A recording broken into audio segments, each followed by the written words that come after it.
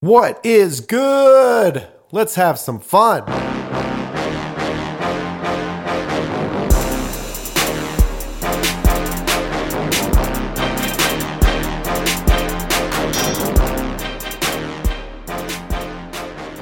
It's the Fundamism Podcast with your host, Paul J. Long, and all things fun.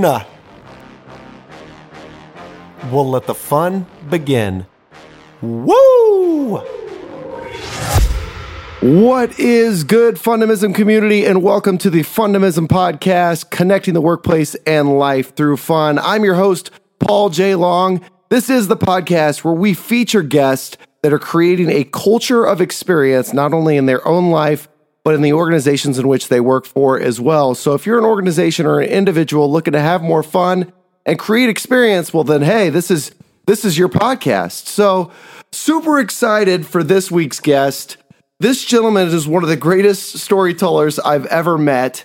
We just had a phenomenal brunch, and he made mention of the fact that we could talk about anything for hours and hours on end. So the only struggle in this podcast might be fitting it in a time frame where you, our listeners, are worthy of tuning in. So without further ado, Mr. Gregg Van De Creek, how you doing, buddy? Hello. Howdy, Paul.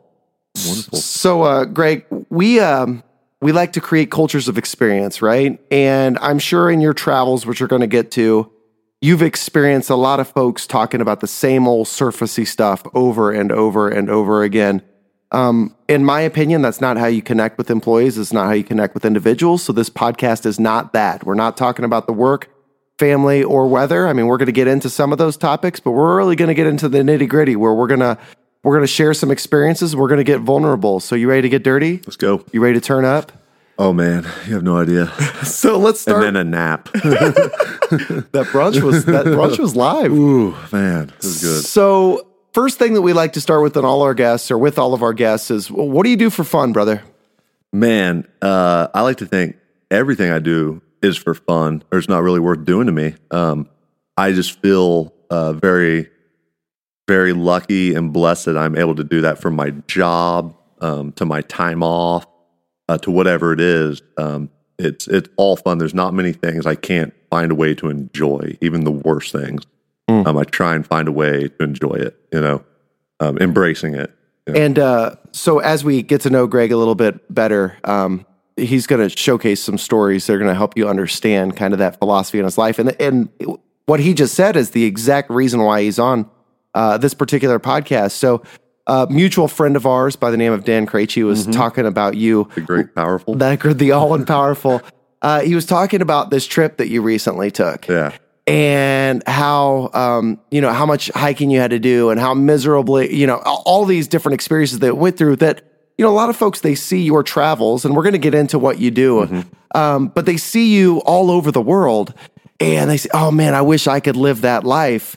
And to hear you tell the story, man, it's not just all rainbows and butterflies, but to hear Dan tell it, he was saying, you did all of these things and you're talking about how exhausting it was. And then following all of that, you said, but it was a phenomenal trip. Yeah. Like you didn't say anything positive, and then you said it was a phenomenal trip. Man, to relate it as a quick analogy, we'll probably get into it. I was also a professional MMA fighter. Sure. And one time I got my ass kicked for 15 minutes, just from one side of the cage to the other. And my mom couldn't recognize my face. It was such a wreck. But I look at that as one of the best experiences of my life. Like I framed it as like, no, this was like, I was tested. It brought the best out in me. And sometimes those tough travels, things getting lost, having no money. I've had cards shut off where everything bounced. I've had my phone go out, just terrible. You get to check into your hotel and the roaches scatter and all these things, but you just see it as a challenge to overcome. It's like you're better from it. And usually that happens afterward. Like when you're going through it, it sucks. There's no way around it sometimes. Well, I think that's the purpose of the philosophy that we call fundamism. Yeah. And so if you're new to the podcast, fundamism is the fundamentals of a fun and optimistic lifestyle. So shortly put, you're having a bad day and you want to gravitate towards something that gives you strength. What is it? What do you do for fun? Without the help of others, what do you do for fun? Yeah, I'm definitely big. I gotta recharge my battery. a bit of an introvert. And so I just spend some time. I love physical activity. I love it so much. And that's something I always try and, if people want to, get in shape or do whatever, to find things you enjoy doing or learn to enjoy them. And so for me, it's just a lot of kind of nature and physical activity. I love running hill sprints. I just get that runner's high from it. Hiking, riding my bike, things that are engaging my body and my mind. Like I still love going to the gym and doing MMA sparring. All those things charge my battery back up. They constantly put fuel in my tank because most of the other things take it out of my tank. Sure. And so, yeah, I need about 2 to 1. I need about two Gregg days for every one the rest of the world day. Yeah, I think that's a perfect diagnosis and prescription rather for everybody, right? Because I think that we get so mired in the stuff that's not working, our organization's culture, the leadership development plan, we didn't hit our metrics, or heck, we got a spouse that we're just not seeing eye to eye with. Sometimes you got to recharge yourself. Yeah. And so, you're an individual, and I want to preface this just by giving a little bit of background. So you mentioned you're an MMA fighter, or once was. Best that never was. Best that never was. You are currently a firefighter for the city of Manhattan, Kansas.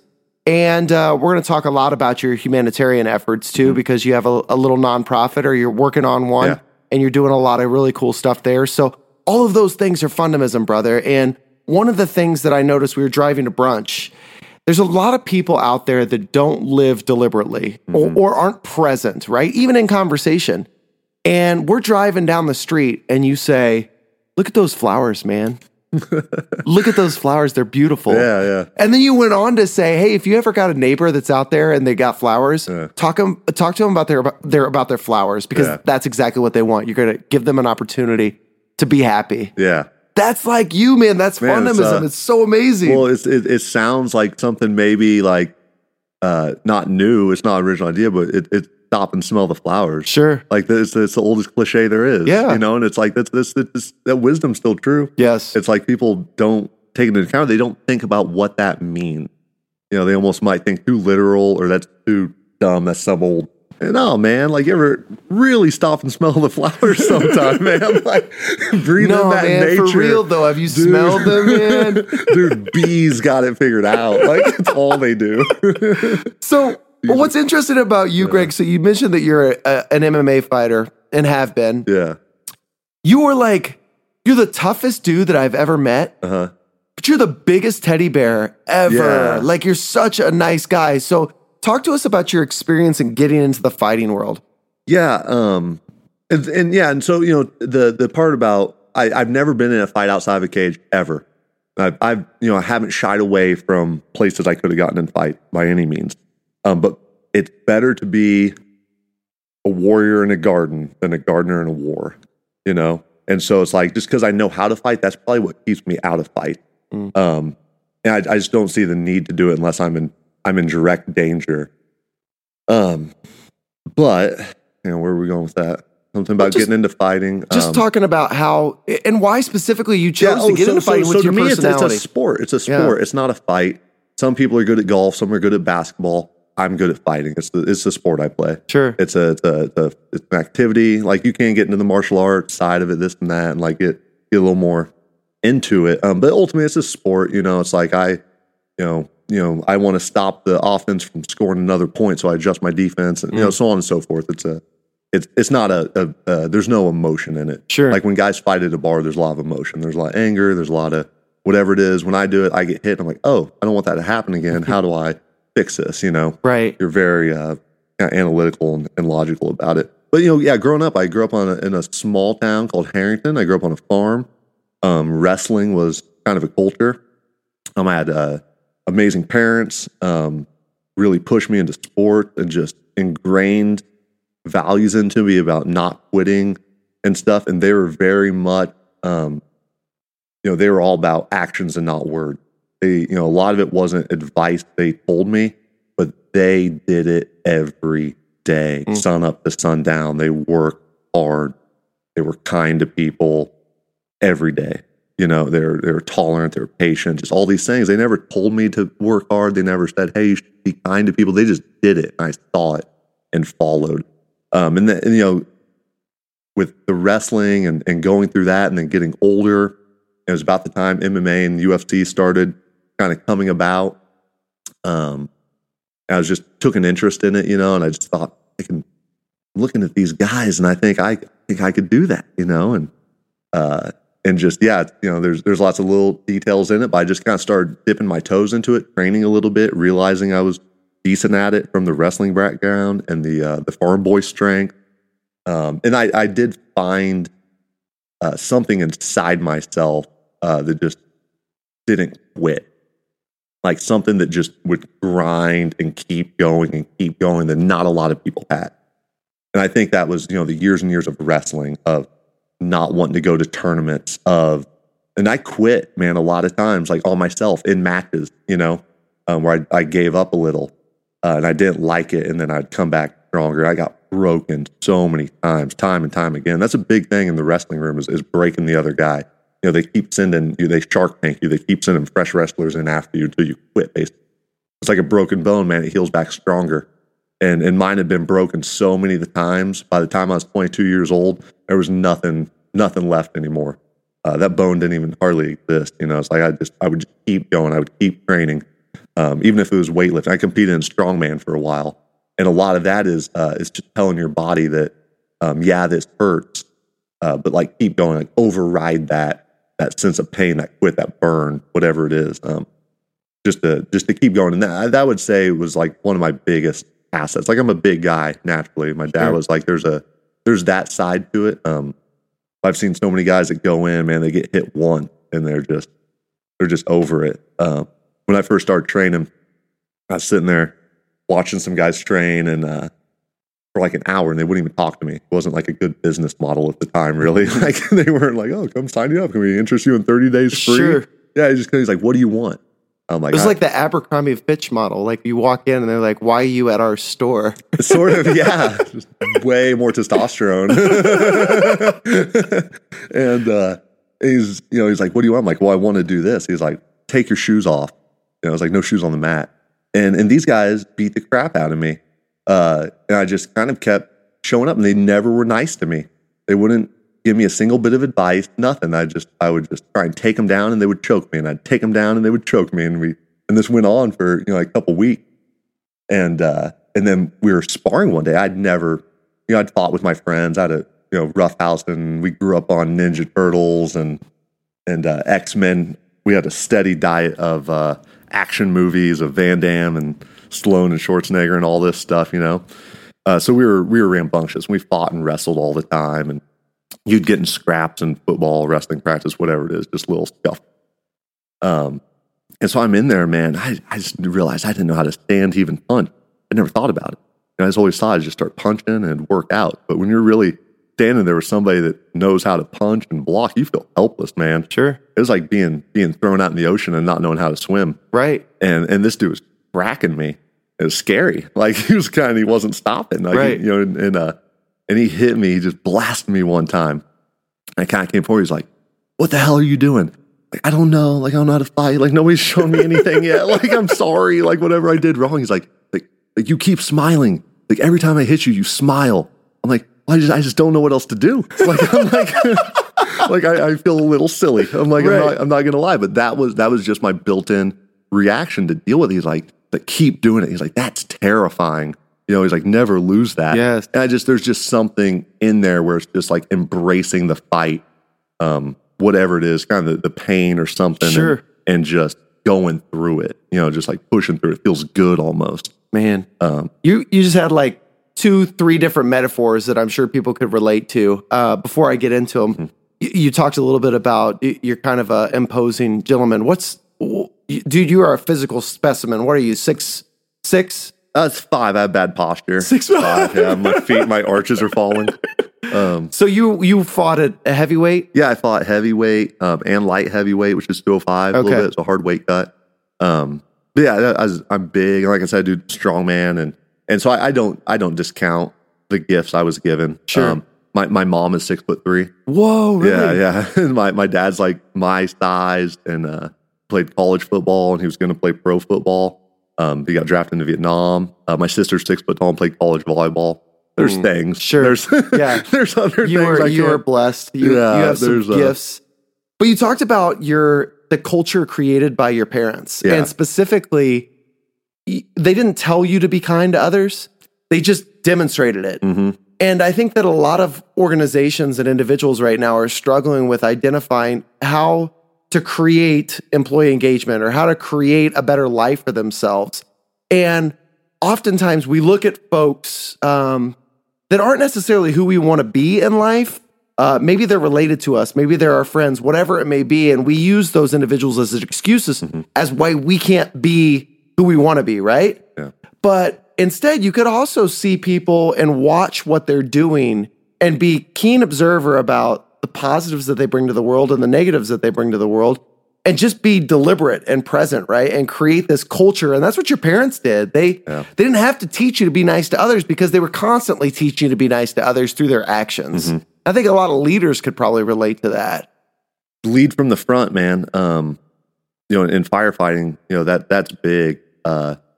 Is being first one in, last one out, that whole thing. And that's the best style. And then you have to be stern too. Sure. At the same time.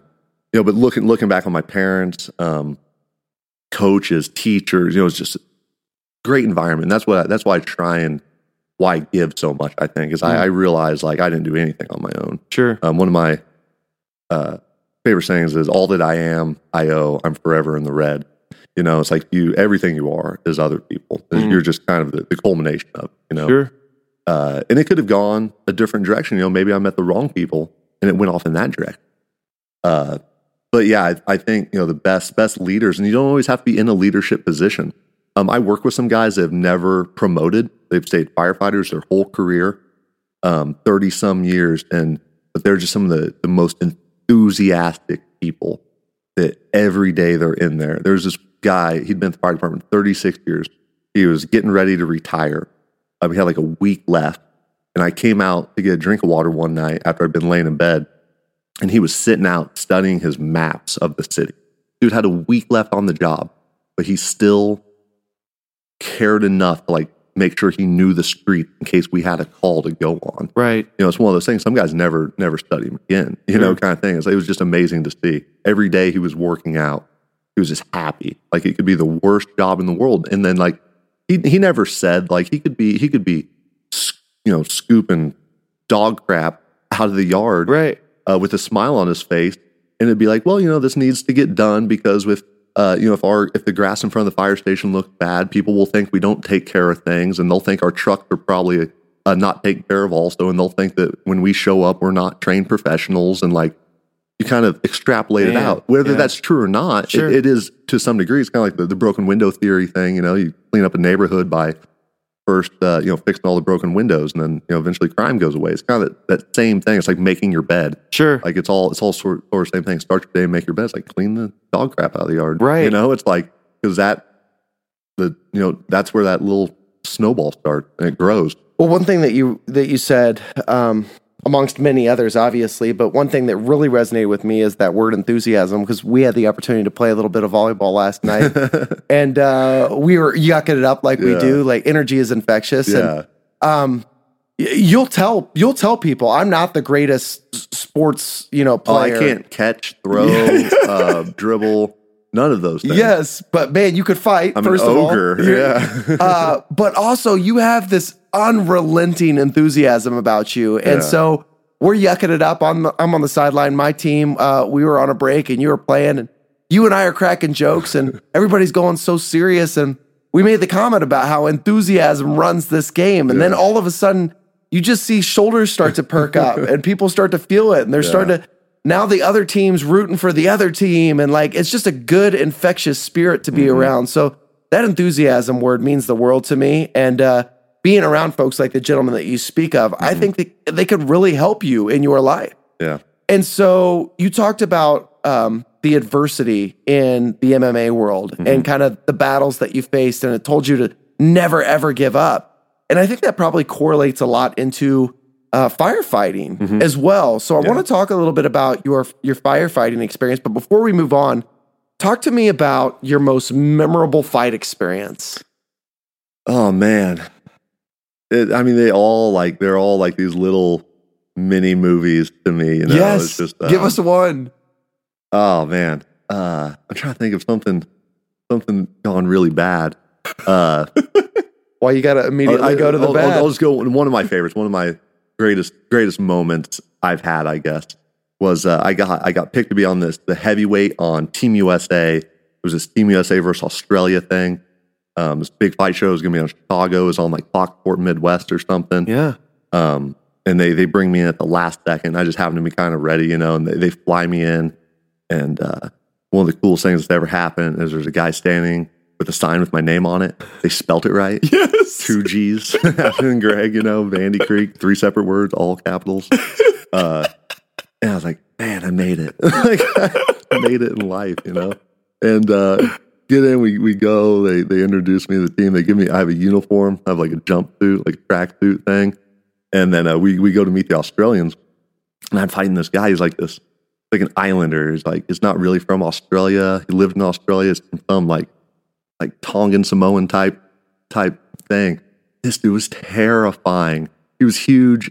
He didn't even come close to making weight. He weighed like 300 pounds. The weight class is 265. And yeah, I'm not doing that. yeah. And somehow, you know, this is like the Wild West, and there's no boxing commission somehow, and like this is gonna fly.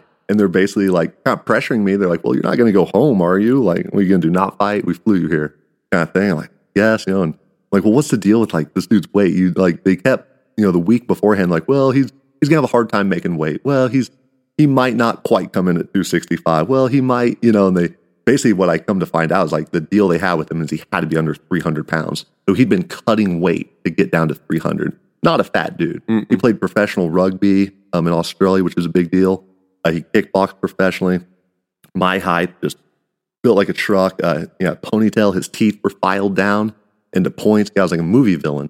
You know, he had like crazy tapped in tattoos, all this stuff. He kind of was a really nice, jolly fellow, actually. You know, it wasn't like he was like punking me or anything, you know. So we kind of had some laughs beforehand and stuff.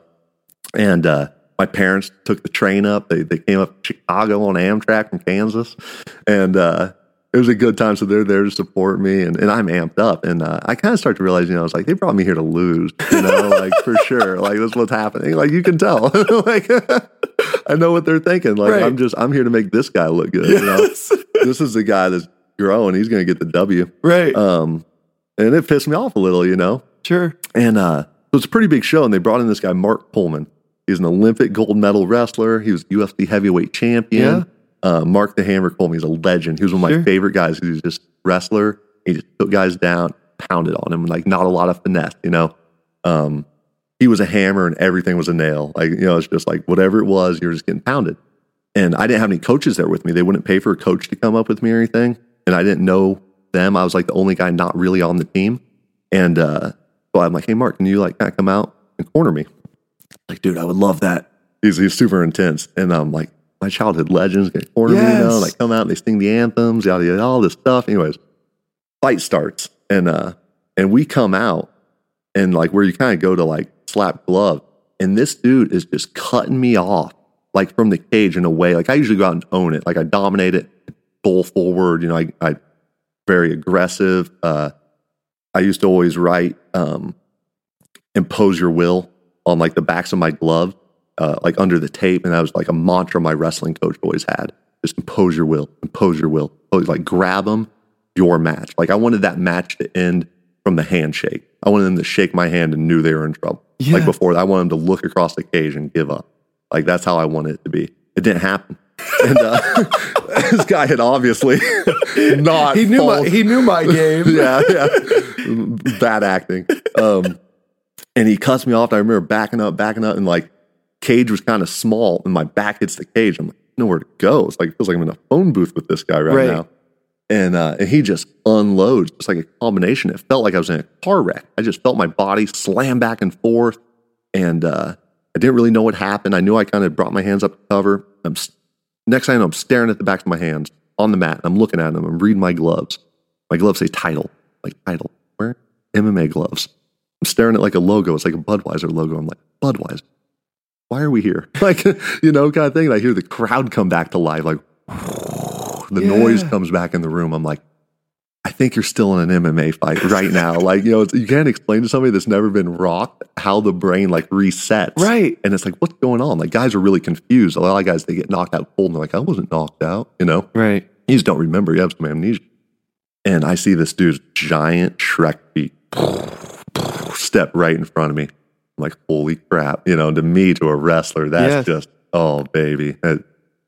It turns me on, when I see squared up feet, you're going down. Yep. And I heel pick him, drop both his legs out, get on top of him, and I just unload, like just with a fury, and just pounded on him until they stopped the fight. Just jacked him up, like, and everybody's going nuts. And Mark Coleman's crawling over the top of the cage, and I'm crawling over him, hugging him, screaming the hammer, and all this stuff. And then later, after the fight, I'm talking to the guy, and we're kind of piecing together the fight. And he's like, man, I've never hit anybody that hard and had him wake back up. He's like, I thought that fight was done for sure. He's like, when I felt my fist connect with your temple, he's like, I was about to walk off. He's like, then you screwed it up when you woke back up. And I'm trying to put it together, like how it all happened. But so he punched through my hand. He broke my pinky finger, like caught me in the temple, like lumped it up. He was just so big and strong that even my blocking, like correctly, didn't do the job. It was just a great moment. It was so much fun. And then that led to me going to Australia to coach all these guys in wrestling. They're out, I don't know, like chasing kangaroos and stuff. They didn't have wrestling when they grew up like I did. So, dude, I cannot. Something out there. Guys, if you could sit across the table from this gentleman and see him tell these stories, I mean, he's got a smile on his face this whole time. I got tears in my eyes because I'm so entertained. So I could ask you a million questions about MMA fighting. What were you going to say? You know why this moment is so important to me, being on this podcast, everything, because it is my ultimate goal. And this sounds funny, but I remember as a freshman in college, I didn't like college. I didn't like school. I hadn't started fighting yet. Hadn't become a fireman yet. Didn't know what I was going to do. Didn't really want to go back to the farm. And I was either watching TV or reading it or something. And there was just this thing that said, if somebody wrote a book about your life, would anybody want to read it? And I said no. And my whole goal has always been like, write a book worth reading, with my life. Like, just put yourself in these ridiculous adventures. Fundamentalism, man. Like, because that's all it is at the end of the day, man. It's a story, It's like, once it's gone and in the past, it's like, was it worth it? Was it a good story? Kind of thing. It's like, I think there's wisdom that comes from those and growth by forcing yourself out of that comfort zone. But this, like, to me, is like the culmination of that. Here I am talking to you about these things, and you find it interesting, and you meet all sorts of interesting people. So to me, it's success. It is, dude, I'm telling you, you tell a phenomenal story, and I would read your book. I'd watch the movie. It's going to be called Gastrointestinal Issues Abroad. I can't wait for the sequel. Oh, both the aftermath. So I could sit here and talk to you for hours on end about your MMA career, but you've done some amazing things outside of the ring as well. So you're in a career where you're basically a hero. I mean, you have the opportunity to be a hero every day, and you never know when that call is gonna come in. So talk to us a little bit about how and why you chose firefighting as your profession. I always had a sense to serve. My dad and my grandpa were both drafted in the military and fought in World War II and Vietnam, respectively. I wanted to join the military. Kind of decided to wait and try college. Like I said, I wasn't really feeling college, and I saw an ad in the newspaper for firefighter. I've never thought of that. Like, you can be a fireman, like, for a living. I grew up in a small town. There wasn't a paid department. And I went and took the test and did really well in the written test. It's just how my mind worked. Like, if this gear turns this way, which way does this one turn? Right. Simple, basic stuff. I've always been good at doing simple things fast and efficiently. I'm not good at doing really complex things well, but like really quick multiplication and division, just seeing, it's like my brain worked that way a little bit. So I'm like, oh, it's something my brain works this way really well. It's not good at sitting down and writing paper.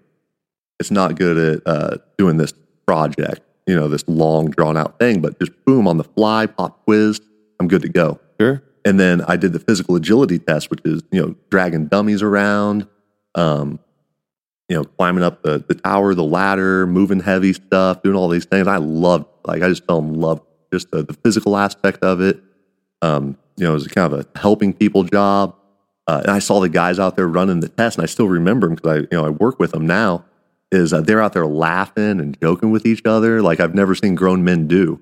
I've never seen guys that were what I would consider to be like a dad age having so much fun. Sure. Like acting like children, And I was just, whoa, like I really want to be a part of it, And I just went all in. I just never looked back. I went to EMT school as a volunteer fireman, worked part-time in EMS, got my, full-time firefighting job when I was about 19, and I love it.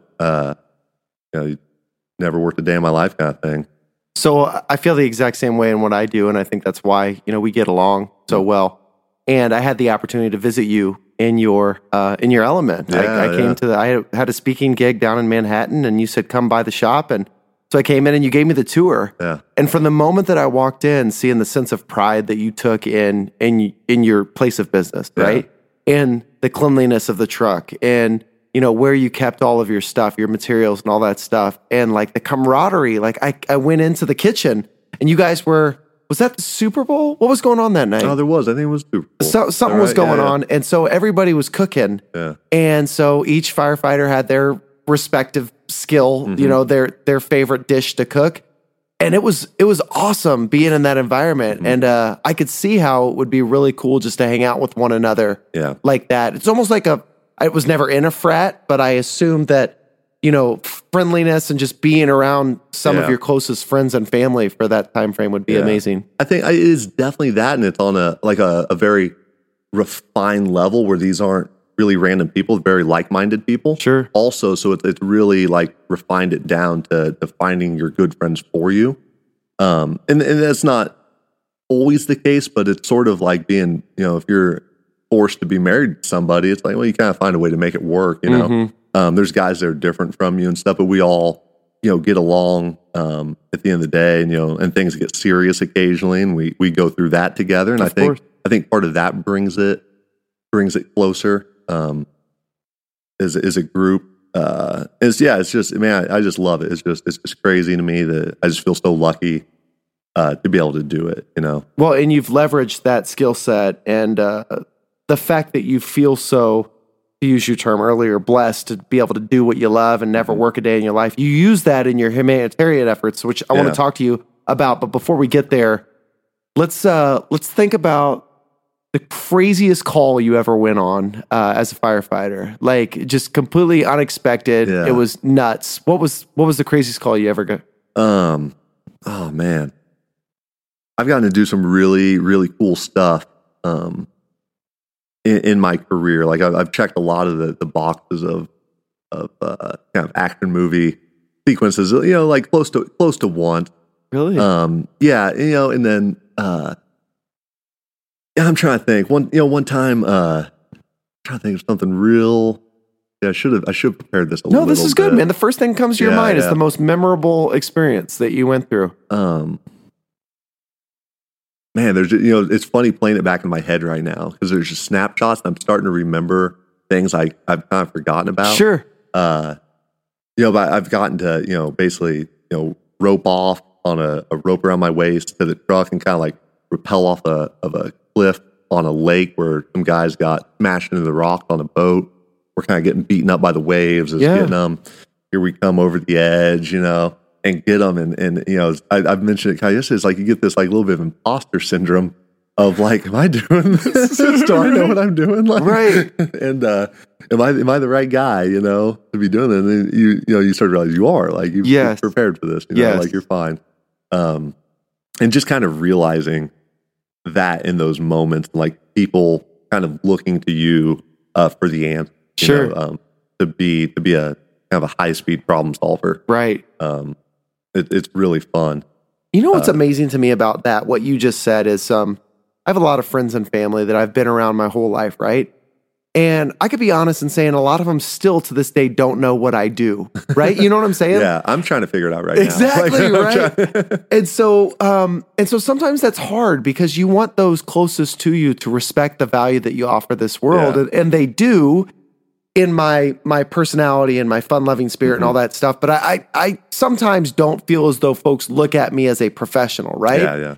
And so I could probably say the same for our circle of friends. Like, we get together and everybody sees you as this huge teddy bear and just a phenomenal human being. And, you put so much of yourself out there to help others, and you're so funny, and you always got the watermelon in hand. And that's true. And we'll talk a little bit about that. But then you're just like, you go to work and you're like, people, they put you on this pedestal because you're a hero. Like, you're saving their life. Man, and people only knew what I was doing last night. Like, if they could have only seen me, running around with my shirt off, playing volleyball, doing backflips in the, just being a kid, they'd be like, "We'll take someone else, please." Exactly. Do you have another fire truck you can send? But let's talk about how you've leveraged your firefighting skill set, to kind of shape other people and countries and help like folks that you would have never found yourself in this situation to help. Yeah, I would call this chapter of the book connecting what you have to offer with what the world needs. And that's kind of what I did. I had this skill that's been cultivated over time of firefighting and emergency management or leadership and all these things. And there's a bit of a feeling, when I first time I went to South America. A group of guys, all Canadians, is just something I wanted to do. I just had the bug. I'd had a bad injury in my last MMA fight, which kind of I haven't fought since that, and it just slowed things down so much. I was just looking for that next thing. I love traveling. I always wanted to do more of that. I'd always had the travel bug. Just it was hard, time, money, just other things going on. I traveled inside the U.S. a lot. So instead of like taking a big trip abroad, I'd be like, I'm going to go. In a bunch of different places in the U.S., which was great. I don't regret it by any means. I hadn't been to a lot of other countries yet, and I just, people always ask and they want to get involved. I'm like, I am just the most annoying person in the world. How I get involved? Like, I will find you on the internet, I will stalk you, I will find the names of your pets, and I will email you till you take my call. And are there people that don't want to take the call from Gregg with 2 G's? I don't know, man. I don't know. A little weirded out by it. Crazy American guy. Send him some pictures, some headshots. I think you're confusing this with Tinder. This is not. Yeah, we're talking about traveling the world, helping others. That's the next thing. That's the next evolution is like a match, like a Tinder matching, like passions with needs. Swipe right, swipe left. Like, I'm not into crocheting, but I do love baking. Yes. And there's inner city kids that need baking. That's like a great idea. $1 million. Somebody do it. You can have it. I don't want a penny. Just do it. Always giving to others. See? I'm just not technologically smart. I procrastinate too much. we gotta connect you with the right people. Yeah, I got a whole box of Shark Tank ideas. Trust me. Call me, Mark. Make me a millionaire. So you're hanging out with these Canadians. Yeah, and so I go all the way to Canada and show up at this meeting in a bar, and they're like, "Who are you?" I'm like, "I'm the guy from Kansas." They're like, "America?" I'm like, "Yeah." Like, you came all the way up here for like a 1-hour meeting, all the way to Vancouver. I'm like, "Yeah." I'm serious. Like, I want to do this thing, And like, all right, you're in. And so next thing I know, I'm going to Panama. I meet a group of guys there I've never met before. And I'm teaching pretty basic firefighting skills in this small town, a couple hours from Panama City. And it was a blast. Like, the guys I was there working with, teaching with, the bond, the brotherhood we had with the firefighters there, with all the Panamanians, with other people we met. It was just this great experience where just the way I got to experience the realness of the country is intoxicating. You're like, wow, this is how they live and act, and their stories, and it's not all like fast paced glitz and glam. Like, oh, let's go see the Panama Canal. Let's go see. It's like boom, boom. It's like, no, this is just stories. Raw. Just sitting and talking with the guy over a Balboa beer. You know. And that's just such a great opportunity to have that way. And then you get some guys talk passionately about what they care about in their country, what their problems are, why it's hard for them to be a fireman with family, because they don't make hardly any money there, and their stations are falling apart, and they don't have equipment, and they have kids, and it's like, oh wow, this is going on right now somewhere in the world. I'm not the only human being alive. Sure. Like I'm not the center of, and it's just this. Was that humbling to you? Oh man, it still is. Yeah, it still is. It's a big slap in the face for sure. I totally thought I was. So Panama, I know that you've been to Africa. A couple times. Dude, you've been all over the place. So, do you count how many countries you go to? Not entirely. I think I've done 6 big trips, but I've been to several different countries within those, and I'm pretty good at trying to get the maximum value for my trip and planning long layovers in countries. The last time I went to Nepal, I had layovers in Dubai that I picked the worst flight possible that had like a 24-hour layover in Dubai so I could go see Dubai, but I didn't really travel or connect with anyone there. I got to see some Lamborghinis and Ferraris drive down the street and stuff, but it was cool. But yeah, I like to the big ones are ones where I kind of stayed put, and really met some people. I get bounced around Europe kind of for fun on my own. I did do a little bit of meet and greet with, we had a sister city in the Czech Republic where I met their fire department, and I need to have purpose. Sure. I could sit on a beach and drink margaritas for 2 days. 3 if you were there. Only 3. Yeah, after that. You know what I mean? But I need to be kind of doing something all the time, like not just sitting there, doing whatever, relaxing. Sure. And I always tell people that stuff is harder than my job. I go to those and I come back to work and it's vacation. I crave that routine and that discipline of the day, of kind of a schedule. Like, hey, we show up at 8, lunch at noon, we wear this. Sure. It's kind of nice because there it's kind of all bets are off. Like you don't know what to expect. Well, and that's a good segue into probably my last question of this podcast, and disappointing because I want to talk to you forever. Yeah. And we will continue off the air just so you guys know. And who knows, maybe we'll toss around the idea of doing a mutual podcast on our own, just on a whim. But you've traveled all over the world. You got to do these crazy experiences. You go into these third world countries where they don't know what to expect and who the heck you are, and you don't know whether they're going to embrace you or whatever it may be. What's the most memorable experience that happened to you in your travels? Let's just say this. Non-sexual. Non-sexual. Well, let's not say that. Let's say this instead. If you want to have the best experience traveling, you better pack some extra underwear. That's all I'm going to say. No. Man,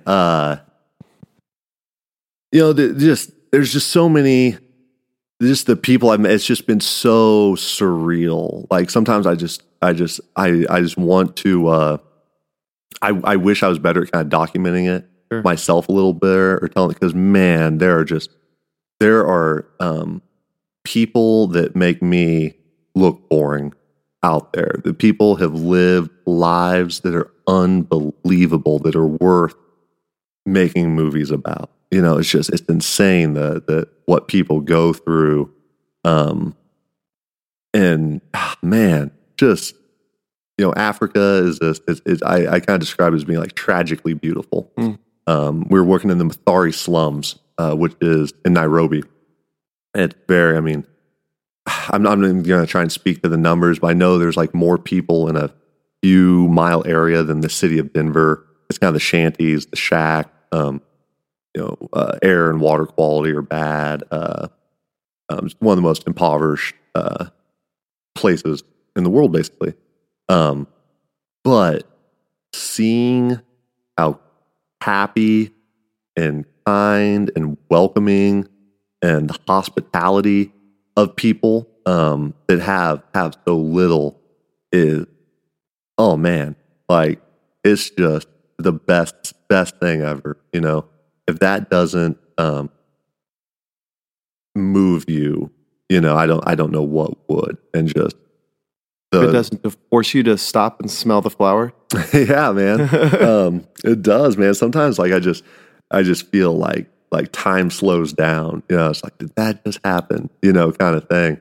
And it is a little bit of seeing the person, when you're kind of meeting somebody or just walking by, of kind of you look at them, it's being like just high empathy kind of, and just seeing the battles they're fighting right then and smiling through it. Like getting punched in the face and smiling and moving forward, man. You see somebody sitting there and just it's not doing well, Right. They're not doing well, and they give you the warmest, most genuine smile. They're not faking it. It's like they almost, maybe they're looking at me thinking, am I okay? He okay? He's walking around. He's looking kind of right. Because they don't know any different. Kind of sad, yeah. Right. Is that guy okay? And I'm kind of looking at them. It's amazing experience, and then to be able to give something back to that. Like I just hope that me throwing my little rock in the pond, making ripples, kind of leads to something. Dude, Besides, I think the little moments of, maybe one of them goes and takes, and they already have. We've already, I've seen the impact of it, of making that, helping make that change. It's a big world, man. Dude. And from what I could tell you, personal experience, man, I admire the heck out of you. I know a lot of our friends do as well. And when you come into the room brightens up. And if you make that impact, or you have that impact on us, and we know you and we're around you all the time, I could only imagine somebody that hasn't experienced that before, and they get the opportunity to meet you, and you walk through fire safety for the first time ever, and you take the time to throw a rock in a pond and all that good stuff. I know that you meant that metaphorically, but nevertheless. I love throwing rocks, though, man. Skipping them across. I know. That's a fundamism. It's like Highland Games. Hey, and for the record, this is a challenge that I want to throw down to you, my friend, because you're doing all this greatness in the world, and I'm not asking you to document all the greatness that you're doing. But what I am asking you is to document some of your experiences, because you're going to want to look back on them someday. Yeah. As will I. Take a journal. That's a great fundamism for you to just sit down and just, maybe it's just one-liners for you to remember what the heck happened in your day. But journals are crucial in creating experience and memorizing and remembering it for years to come. So I agree, man. Dude, you're the best. I cannot wait to do this again. Gregg Van De Creek, everybody. If anybody wants to follow you or see you, I know that we don't currently have a website or anything up, do we? Yeah. But I know that you post a lot of stories and videos with some of the kids that you get to teach. Yeah. Where do we find that stuff at? So I run the social media accounts, Manhattan Fire Department, Manhattan FD. That's the fire department's Facebook and Twitter. And I have my own personal ones. I don't do a lot. I've really tried taking a step back from a lot of social media stuff and internet, and kind of live more in the moment a little bit. But it's out there if you look. My name or whatever, there'll be stuff. Maybe we'll do more stuff with this. Maybe this will drive it, or some YouTube videos, or just whatever. Yeah, I think there's value in telling those stories. I used to think it was sort of there wasn't a reason to do it. Like, am I showing these pictures for myself, like to get likes, or? But then I realized, no, if I get these organizations out there and I show people, like, look, it's fun and it's beautiful, and you should get involved too, that might help people want to jump into it a little more and help out. So absolutely.